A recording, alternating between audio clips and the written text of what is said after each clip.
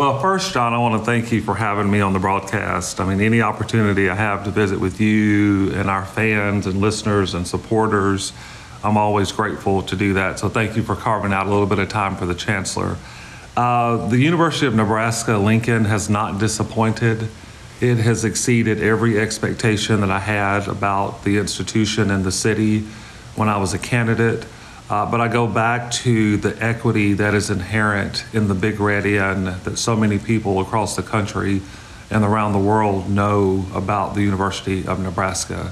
I think the ability to provide leadership for the state's land grant and flagship institution while being a member of the Big Ten Athletic Conference really is, for a person like me, 30 years in public higher education, is really a dream come true. I'm obsessed, as are a lot of your listeners, or all of your listeners, with our women's volleyball program. They just seem to keep getting better and better and better. I watch some of their social media posts, and I know that they're just good young women and really good role models. And so I'm just proud to be affiliated with an institution and with a program who's committed to excellence, who's really elevating not only the sport of volleyball, but elevating the university and serving as positive role models for young people, not just young women, but really for young men and women. That's just something very special and something that none of us should take for granted.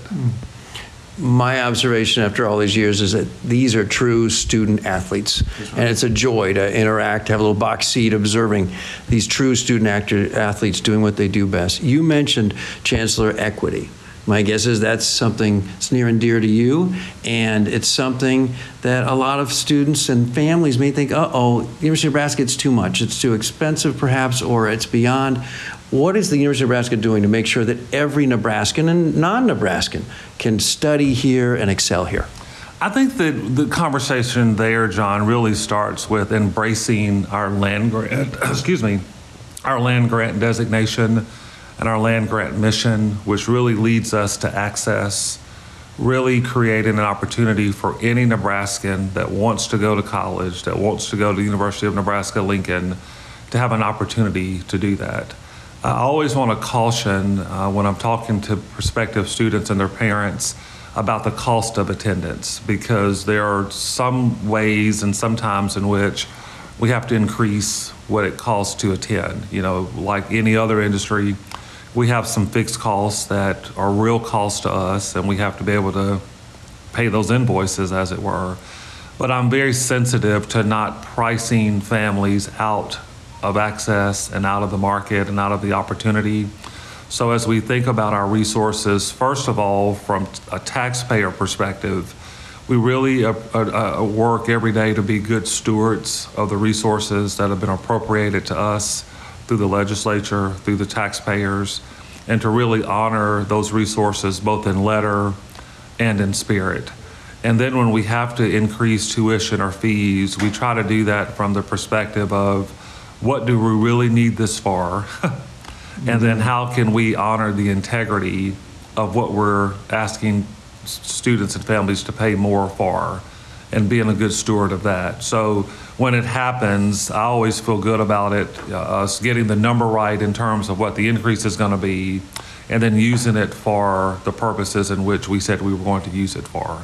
I recently learned a lot about the Carson School, about 100 yards from where we're talking right now in your office here.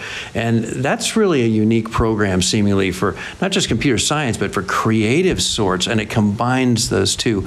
That gets me excited. I'm wondering, after 3 months here, is it the new engineering building? Is there something else that you think about and makes you especially proud that it's right here, and maybe unique to right here at University of Nebraska? Well, there's so many programs and services and opportunities that are marquee for the University of Nebraska-Lincoln.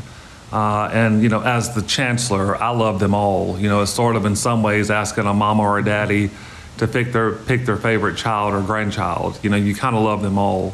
But there are some that are definitely marquee programs for us, and some that I think will lead us towards positioning ourselves for readmission into the AAU, which is a goal that we've been talking about for most of the summer and even before then.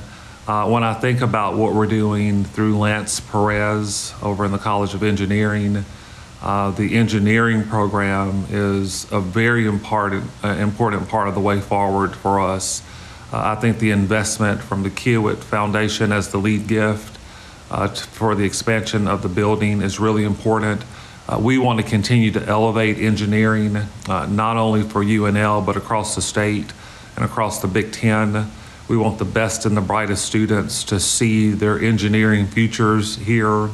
We want to rise in the national rankings. We know that in so many parts of our daily lives, the role that engineers and engineering plays, whether it's chemical or electrical or industrial or, pick an emphasis, it really begins to change and elevate and improve the quality of life for all of us who are here.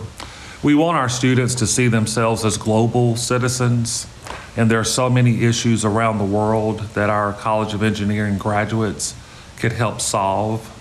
And so as Lance Perez leads that college and our outstanding faculty who are there are interacting with our students, we want them to take what they're learning here in Lincoln and apply it broadly to elevate communities wherever the need might exist. I might mention to you, John, and to your listeners that on September 26th, we celebrated a $15 million grant for the Mid-American Transportation Center. That is a collaborative partnership that involves Region 7 for the U.S. Department of Transportation, and Region 7 is Nebraska, Iowa, Missouri, and Kansas.